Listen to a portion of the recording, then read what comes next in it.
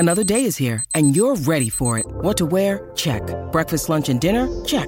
Planning for what's next and how to save for it? That's where Bank of America can help. For your financial to-dos, Bank of America has experts ready to help get you closer to your goals. Get started at one of our local financial centers or 24/7 in our mobile banking app. Find a location near you at bankofamerica.com/talktous. What would you like the power to do? Mobile banking requires downloading the app and is only available for select devices. Message and data rates may apply. Bank of America N.A., member FDIC. Welcome back to another episode of the Hockey News on the A podcast. I'm Jacob Staller from the Hockey News, joined virtually by Pat Williams of the AHL.com. Excited to talk about a couple topics today pertaining to things around the AHL, as we always usually do. Pat, how are we doing? Good. How are you? We're finally through, most of the last of the deadlines. Now it's just all the junior and college kids coming in. So, the rosters are never set in this league. You think you have it, down pat, and then there's been a whole new crew of college kids coming in now. The second wave, almost, of additions. Yeah, I mean, my day's been pretty okay. I had a call with oh my God. Okay, so I had a call with Michael Murray, GM of Iowa, but I almost called him Matt 5 times. And it's one of those things where it's okay, I know it's Michael, but every time I'm about to say thank you, Michael, I'm not Matt, Michael. So that was my bit of adventure for the day. Other than that, nothing too bad. Hey, I saw Galchenyuk when he was with Colorado. He was in town. He was talking a bit about Jared Bednar was talking about how he's done a good job defensively. Mm-hmm. We talked about that a couple episodes ago. Hey, with Greg Cronin and stuff. It's pretty cool to see him get a shot. Hey, yeah, for sure. He kind of really dug down deep in his game and basically went down to basics and deconstructed his 10 years of bad habits and started to rebuild it back up. And if he can make himself useful that way, right? The more versatile you are, the more your chances are sticking to the NHL, especially as you get a little bit older and maybe their production starts to tail off a little bit. Yeah. For Colorado, they just lost Lehkonen for at least the rest of the regular season. They're already out at Landeskog. This is a big chance for him, but I will say he's got a lot of people he's going to have to prove wrong because, he's got a decade of being a defensive liability. Let's see how he can be fixed to this level. Yeah, but I think for the thing working for him is that if he has been fixed, it's been fixed in Colorado. So they kind of have some skin in the game here, and they've invested their time, their effort, their energy with him, for the last 4 months. So it's kind of, everybody's now kind of pulling in the same direction. So I think it was a good move on his part. It was a little bit of a leap of faith for him to go down to the AHL and not just go down for a little bit. He was down there for, 4 months and really work on his game. We all know that he can certainly score at the AHL level and he put up enough points, but the real test for him was to go down there and prove both the Colorado and himself, maybe most of all, that he can add this element to his game. We talked a lot about players that maybe earlier we thought would be up at the club, but they're in the AHL. Now they're back up. So Galchenyuk was one guy we mentioned off the hop of the year. Another guy is Jack Drury, who we kind of talked about a lot. Tomasino's another one. These guys are kind of fixtures in our conversations, and Drury is the latest of them to sort of get that chance and so far make good of it. So he's recorded 13 points in his last 15 AHL games with Chicago, got recalled, played for Carolina against Winnipeg on Tuesday, scored a goal actually in what was a nice debut. He was actually playing with Stefan Noesen of his former teammate last year, the Calder Cup run. What's your read on Drury and just kind of how this season's gone for him since, being sent down from Carolina around midway point of the year and now into March when he's back with the team? Yeah, I spoke with Chicago Wolves, Brock Sheehan, the head coach there, and just, a lot of my own feelings of him. And, last year, he was more or less part of the supporting cast in Chicago on the team that went to the Calder Cup. Nason himself had 48 goals. That team was absolutely loaded. But this year he was counted on to be a lot more. Ryan Suzuki didn't get into action for, first, 2 months or so of the season.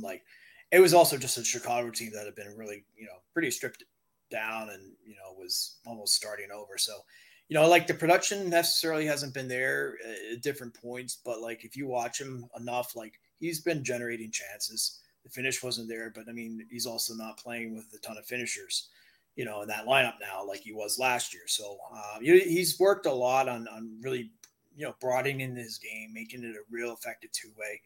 And that's what you have to do, right? Like, you're not breaking into the top 6 in Carolina, right? So you better come in there and be able to be useful in that bottom 6 role for at least for the time being. And that's where the real focus has been on his game. Like, add that better defensive play, while still, you don't want to do it at the sacrifice of what's gotten you there and what's made you successful. And I think he's been able to, the last, I'd say like 10, 15 games, you could really start to see that turnaround where he was able to start to blend both elements of his game in there. But what's his identity? Pat, that's the thing I'm trying to understand with Jack Drury. I don't know. I wouldn't say I thought he'd be like a top 6 guy really ever. I think maybe middle 6, but I don't know. Like, what do you foresee Jack Drury being at the next level? I think it depends where he plays. Like, if he's in Carolina, I think he's probably a bottom 6 for the very foreseeable future, like, a couple years out even. Like, if he was somewhere else, I think he's already, I don't think he's in the AHL. I think he already would have been up top and probably in at least a middle 6 role. But yeah, that's a deep lineup to try to crack. And let's be honest, he's only getting his shot right now because Svechnikov went down. So, now that, they're kind of hard pressed, you're past the NHL deadline. You're deep into March now. Like, he's the best option. So, but Drury kind of strikes me as a guy that, okay, maybe his minutes would be less in Carolina than somewhere else, but Carolina is very much a system team. They play a certain way and they stick to it and they do it well.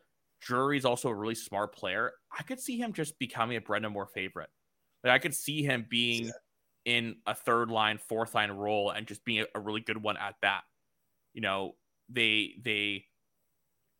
Carolina is a really hard forechecking team that is relentless on that, and that's kind of their mandate. That's how they create and sustain ozone pressure. I don't know. Assuming Drury can keep up in all the other prerequisites, I think he'd be such a good fit for them. And look, their losses with Svechnikov and Pacioretty, Jack Drury's not going to help that. But I'm just saying, I think he is quite possibly, able to give a boost to that bottom 6. I think he just fits their system well. I mean, there are a lot of guys in the NHL that made very nice careers being reliable liners. That's kind of what I mean, though. Like, I think that's kind of what I think Jack Drury was going to be. It's not a bad thing. I'm just saying. Nothing wrong with that, right? Well, is he skilled enough to be a top 6 player? I don't think so. And I don't think that's like, not. But that's what I'm saying. I'm not trying to I'm not crapping on the guy here. I'm just saying, I think when evaluating like what he's going to be, I think the thing is when you have like a statistical campaign like he did last year, it can obviously cloud people's perceptions and expectations. This year, what I think we're seeing is it coming down to earth a bit. And, I don't think offensive total is the only thing you can go off of. But again, someone like him probably fits the profile of someone that would be a bottom 6 player, is all I'm saying. Sure.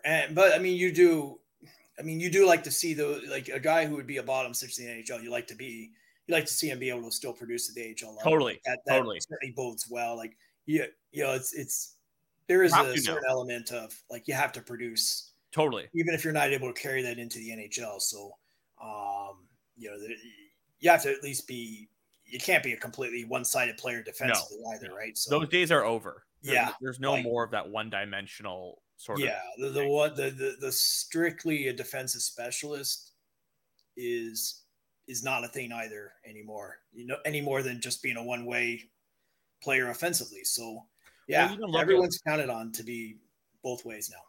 Totally. And just because you become a shutdown 4th line player in the NHL, like those guys probably could all put up close to a point per game in the AHL. Maybe not all of them, but my point being is that they're in the NHL for a reason. And I think it's a redefinition too of what, like a shutdown used to mean, like, before, really there was the concept of possession. Shutdown used to mean that like you were in your own zone all night, getting, completely caved in. And they didn't score, but you were bombarded all night and your goalie was, completely overworked. So, I mean, now that you have to have that skill element in order to at least, even if you're not a finisher at the NHL level, at least be able to play with the puck a little bit and do something with it, not just completely, get backed into your own zone all night. No, I agree. We were chatting, you and I think it was 2 days ago, about something you brought up, sent me a note about how a lot of coaches that you've been talking to recently are kind of gearing up for the Calder Cup. And what does that really mean exactly? But you basically put it as, the training wheels are off. I want tell us a bit about that, because I think this leads way to a very interesting discussion on a lot of fronts. But let's first hear what you're basing this off of. Yeah. So, let's just give some of the foundation for that, right? So like in the AHL, especially in the first half of the year, playing time, ice time, different roles, different situations is not always done. It's not always a meritocracy, right? If you're a first round pick, second rounder, high level prospect, you're getting a lot of opportunities right off the bat that you necessarily haven't earned yet, just because of your pedigree and your stature and what the NHL team wants, frankly. So you will sometimes see like, a rookie center who's a top prospect early on, before he's really kind of proven that he can do it. He's going out in the final 2 minutes of the game, taking a key draw. He's getting, that key ice time. He's out there, when you pull your goalie. Like now though, like you've had 5 months now to kind of, everybody's gotten their chance and then some, right? At this stage, now it's who's playing best, right? Like now it's like, now the vets start to take over some of that ice team time, because at this point it becomes less about, all right, well, we have to develop so-and-so, and it shifts more to like, we have to get this team in the playoffs so that everybody can develop, right? And that's the goal right now. So you spoke to Vogelhauer in Cleveland. Mm-hmm. Who else? Sorry, just read off the list of who you kind of chatted with recently. Yeah, Trent Vogelhuber in Cleveland, David Bell in Belleville, Chris Knobloch in Hartford, Mark Bernard in Rockford. He's the GM there, and a few other coaches as well. And then, that team came up often without prompting even. So that, let's take like Corson Kuhlman's in Cleveland, right? Right. So he's a first rounder. He just left University of Wisconsin this month, signed with Columbus. He's now down in Cleveland. He's making his debut this week. And the message there is, if he can handle it, great. But if he can't, we're not just going to keep throwing him out there at this stage of year. Like the rest of the team is invested too much, right? And there's too much at stake overall. But I wonder if those are circumstantial situations you've listed. Cleveland's on a bubble. Same with Belleville. Same with, was Rockford in? I can't remember. Rockford is they're not really in the bubble per se, but really, this applies all the way up even to some of your top teams, right? Like, but I guess the counter would be, isn't the whole thing about getting these, like, your number one priorities to get your prospects playing, or am I missing something here? Well, how do you get them extra playing? You get in the playoffs. But then it becomes the argument of, okay, so you're going to go and run a team and not play them as much, and then once you get to the playoffs, they'll get that ice time. Well, what you're hoping is that they, they're up for the challenge, right? Like, and if they're not, then you kind of have other problems now. I mean, now you have some answers. I mean, the whole season up until this point is just been answers starting to trickle in. You're getting all this data, if you think of it that way, and you've had 5 months now. It's a good sample size. Who can handle it? Who can't? Fair. And if frankly, you know what? If they're a top prospect at this stage, they can't handle playing important minutes down the stretch in the AHL. Well, like, you have your answer that, hey, this kid's not ready for the NHL anytime soon. So, and Cleveland's got to get in. They've got to get in. Like, for that organization. Like, I can understand, especially that one, because actually I can understand every situation you've listed. Look at Cleveland. They have to get these guys playoff minutes. Sure. They have to have some sort of silver lining, as an organization. Okay, we got some prospects playing key games. You got to have that. New York, we talk about them all the time. They really, Hartford never gets in. Belleville, I mean, another similar to Columbus, right? The big club. Actually, Ottawa's kind of still in contention, but the other parts they have with the Belleville system, they want them playing games. And then Rockford, of course. Look at Ontario though. They're pretty solidly in, and they very much run it as a meritocracy there. If it was strictly about development there, well, you wouldn't be playing TJ Tynan 20-25 minutes a night, right? Like you have to. If you get in the playoffs, then everybody can get that extra development time, right? Like, yeah, the worst thing for any team, is you go home in April and then what? Or you do make the playoffs, right? But you're kind of stumbling in, and then, especially in this league where you have a best of three, playing around, and they have 2 best of 5 series. If you're not as a team ready to go, your playoff time's going to be real short. Like we saw that with Utica last season. They kind of stumbled into the playoffs a little bit, even though they finished first overall. And they were one and done, right? And all that valuable development time that you would have gotten otherwise is not going to happen. So it's all about getting the playoffs, and then, and this can shift too, right? Like, somebody that isn't maybe necessarily playing well right now, well, maybe in a week or two, they start to find their game. Sometimes it's also a wake up call, right? Like, I'm a first round pick. I've been playing top 6 minutes all year. All of a sudden now I'm not, right? Well, I guess I better get myself in gear and get my game back up to par, So, there's different elements of, different tricks coaches can use. And, sometimes it's a carrot, sometimes it's a stick, depends on, and that's half, in the AHL, that's most of the job for these coaches. It's not system stuff. It's not that. They're mostly playing what the NHL team does in terms of systems. It's player management, personality management that really is where the focus is. Let's talk about Cleveland in particular. I kind of alluded to it there.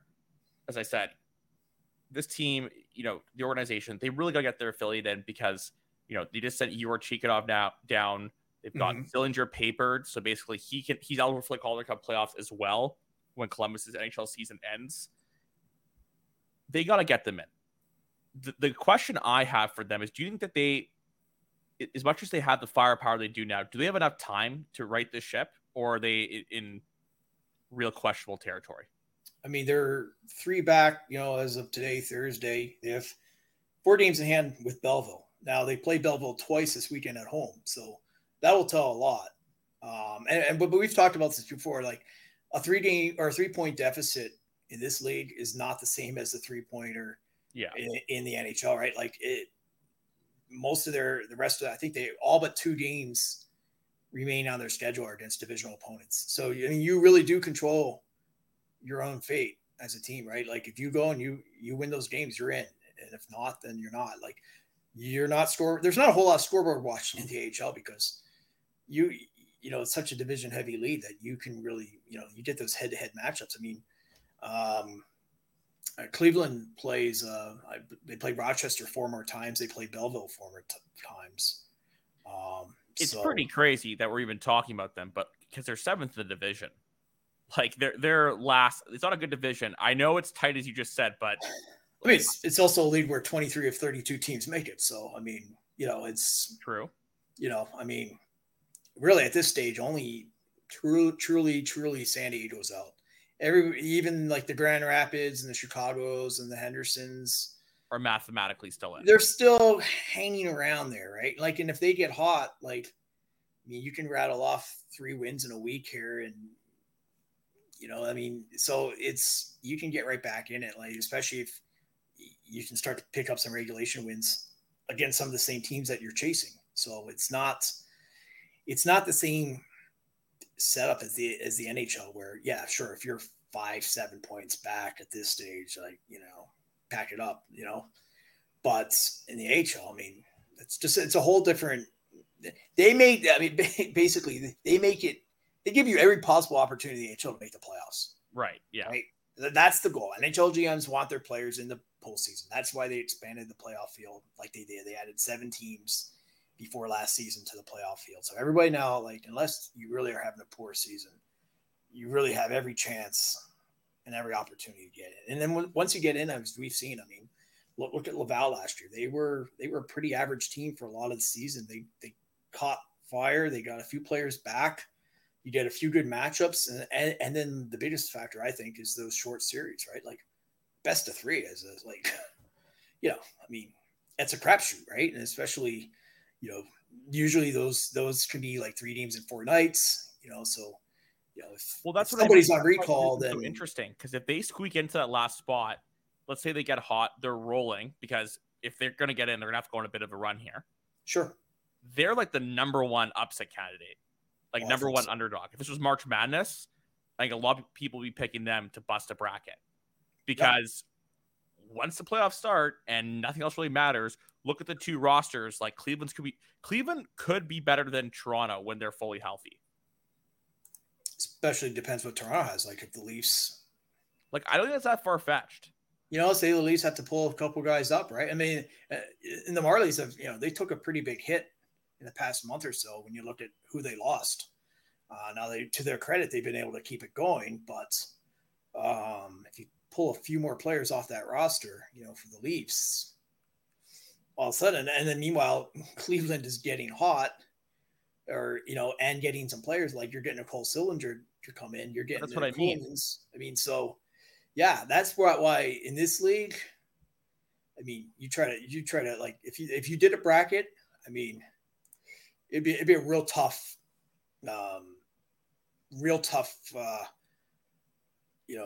prediction, just because I mean, like in the NHL, like you more or less kind of know, like let's say like the 8 to 10 legit maybe Stanley Cup contenders, and there's different tiers within that, but really a lot of this is the AHL comes down to timing. Who's healthy, who's not on recall, and if you can get past some of those short series. So it's a whole different can of worms for teams in this league. Okay, so finally, who do you think has the best odds to make the playoffs? Cleveland or Laval? Cleveland. Okay. Yeah, I like where Cleveland's trending. They've gotten healthier. I think most of the chaos now with Columbus, which was a big trickle-down effect for them.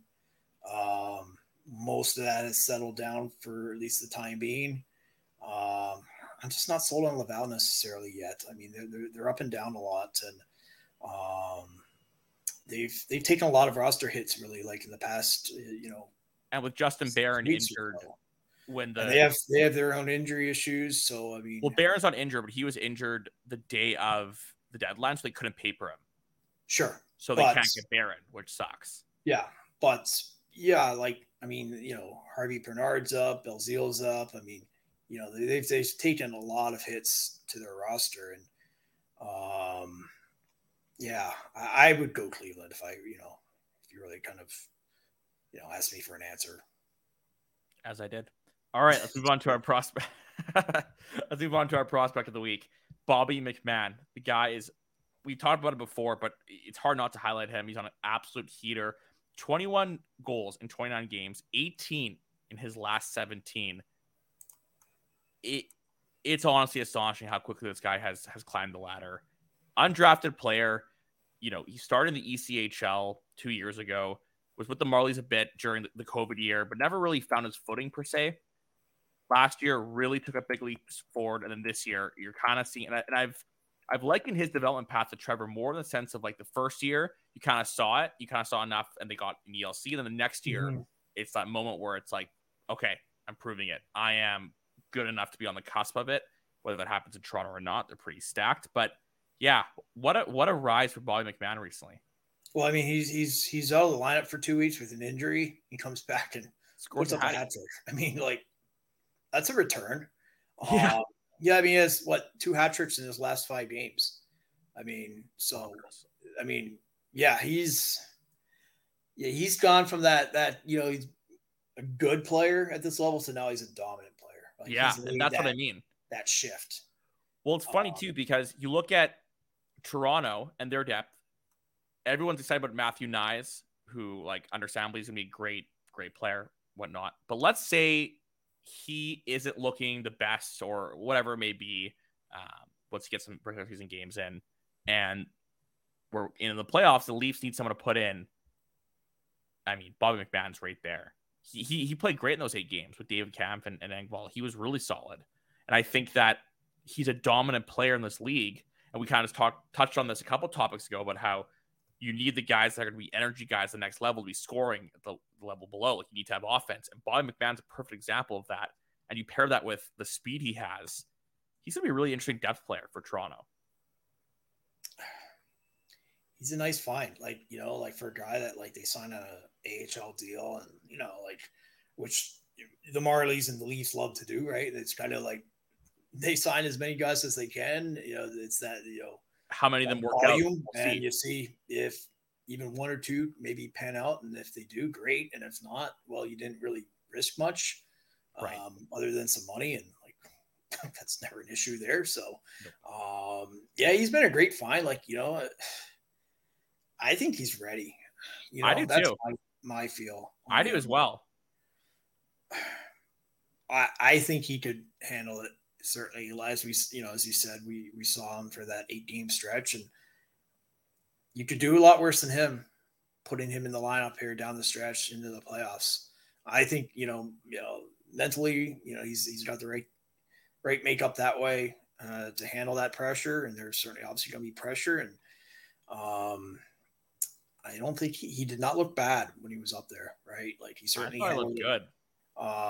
He handled it well, all things considered. And I mean, so yeah, I think he's ready. Yeah, that's my feel for him. Like, I don't think there was a whole lot left for him to do at this level.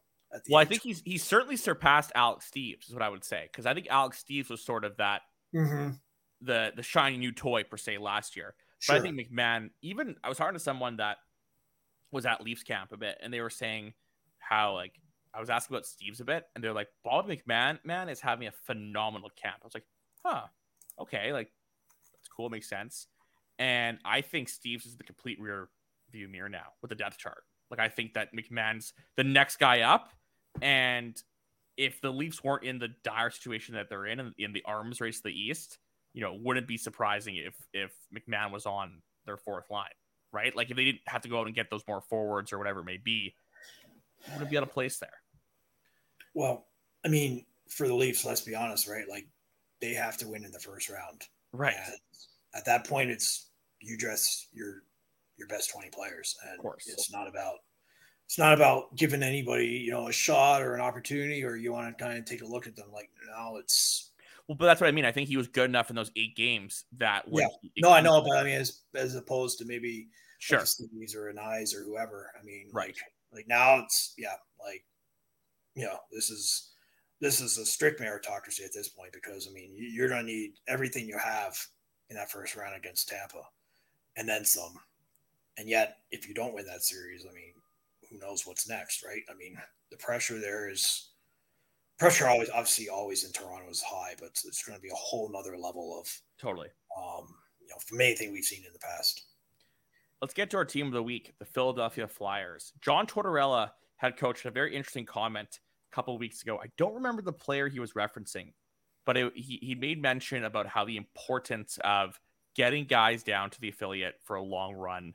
And right now, the Flyers are, they fired Chuck Fletcher. I guess you could say they're waving the white flag. It's not a good situation there. Mm-hmm. And from here on out, obviously, I think it's fair to expect if it's Briere or whoever else takes over, we're going to start seeing, you would hope for that organization, a bit of a rebuild and young talent coming in. But for right now, no real game breakers in the AHL. Hey, Pat? Not really, no. There's some potentially intriguing players. Tyson Forster is a good first one to start with. Hey, he's a pretty, I think he's taken a step this year where it's more noticeable than just the little flashes he had in the pandemic year.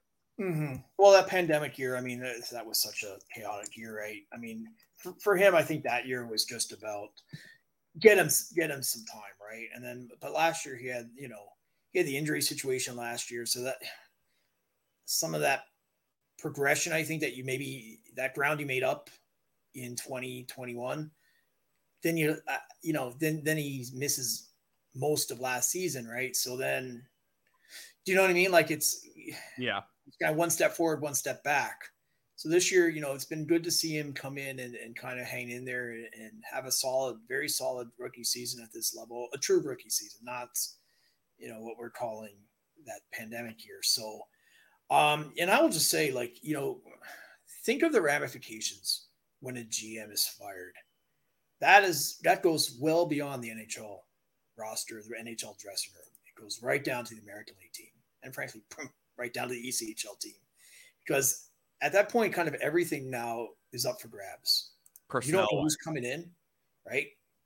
Yeah, Briere looks like he'll have some sort of role, but somebody else could completely come out of left field, and so all of a sudden, let's say you were a player and you kind of felt a little bit buried there, and you were feeling like this, where am I going here, right? I'm in kind of a dead end. Well, now you potentially have a whole new set of eyes coming in, so you can definitely see some guys, maybe get a little bit of that jump start now. And what a better time to prove it now than the last month of the season and then the playoffs, right? And conversely, maybe some guys that were held in higher regard by the previous regime, maybe now they're not necessarily going to be in that same tier, depending on who comes in. So like everything is an unknown right now, right? For sure. And it's a huge variable. There's also, so one interesting story was Elliot Desnoyers of the Lehigh Valley Phantoms tied with Forster for the league lead in points with 39. It's a pretty interesting story. 5th round pick and has really come onto the scene here. Yeah, really, really like very minimal adjustment time coming in from the queue, and first year pro is really started to handle that two-way side of things. He came up, he got a little bit of time in Philly, like where there aren't too many 5th round picks in their rookie year getting time up at all in the NHL team. Now, granted, Philly's going through its struggles, but I think it was interesting, like you mentioned with Tortorella, who had a long AHL career himself as a coach, make that point where like we don't want our guys sitting around in Philly, maybe playing one night, sitting out the next night. We want them in Lehigh Valley, like so. Ersson is going to be a big part of that stretch drive as the number one for the Phantoms. And get that team in. I mean, they've won 5 of 6 now going into the weekend.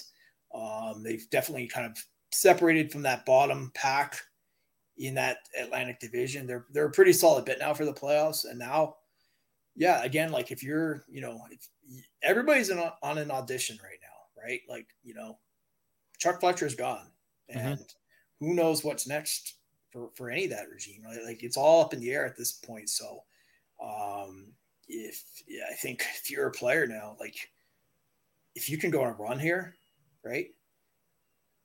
What better way to do it, right? Like if you can really put together a solid playoff and go into the summer that way, like that's going to be the most recent example of your work, and I think it will definitely bode well for that.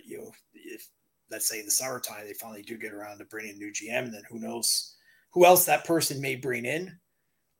And then you have that on your resume. So, I mean, this is a real interesting time in Philly right now, and by extension down to Lehigh Valley. Bobby Brink is another player that had really high pedigree. He had surgery, so his season was kind of delayed.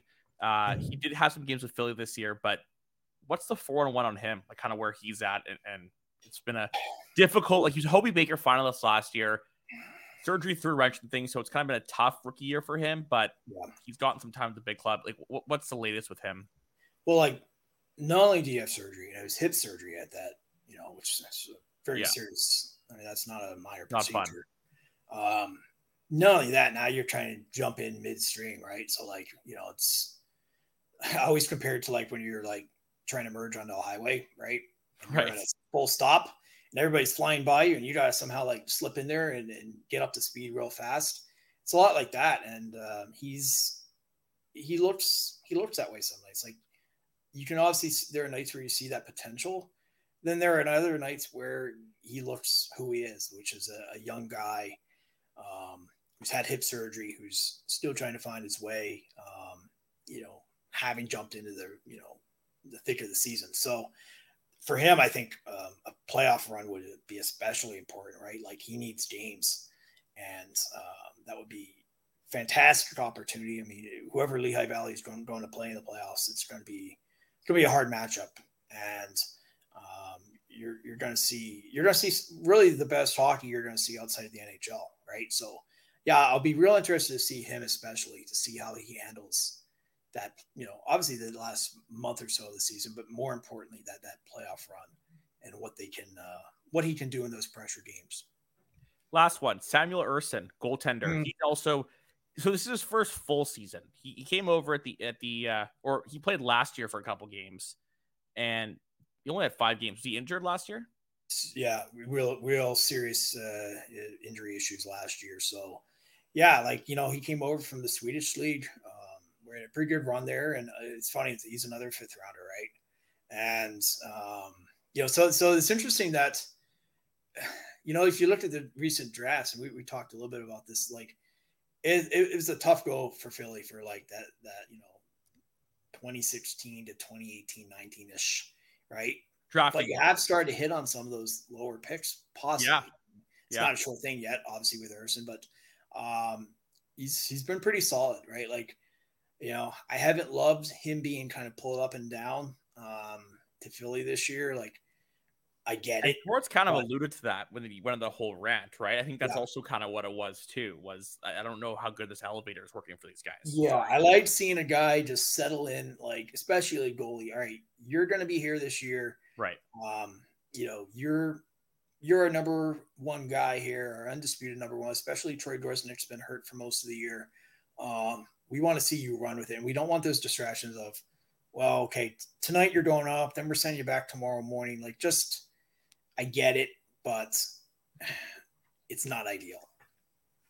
All right, before we end the show, I want to do a trivia with you. Hate to put you on the spot. Our Future Watch issue is out, and I want you to guess who the highest ranked player is on it that is in the AHL. Pat. I'll go with Jiricek. No. He's number 5. Nemitz. No, he's number 6. I don't know. So it was, the list is conducted with our editorial contacts, a large group of scouts. They submit a list, and it's kind of done from there. Number 2 is Simon Edmondson. Okay. So he was I was surprised too to see him ahead of Jiricek. I'm a little surprised with that. And so in the top 10, you also have Yaroslav Sakharov at 7, Jesper Wallstad at 8, and Shane Wright's number 4. He played a bit of the AHL. But yeah, that's be sure to get the Future Watch issue. But yeah, no, I was surprised to see Edmondson there as well. Would have probably thought Jiricek would be, but that's a elite crop. Nemec. I would go with Jiricek. I love everything about his game. It's such a mature game. Mm-hmm. Keep in mind, I will say this is they want to project who will be the best in 5 to 10 years. So take that with what it was. Hey, you're not wrong for saying Jiricek. I probably would have said it too. Yeah, what you're talking about right now, or 5-10 years, I would go Jiricek. But if scouting was easy, if these predictions were easy, right? You're right. Would be, everybody running to Vegas, put their money down on the 2032 Stanley Cup champs. So got that right. All right. Well, on that note, we'll end our Jeopardy session here. Thank you so much for everyone for listening. We'll be sure to catch you next week as well. Take care.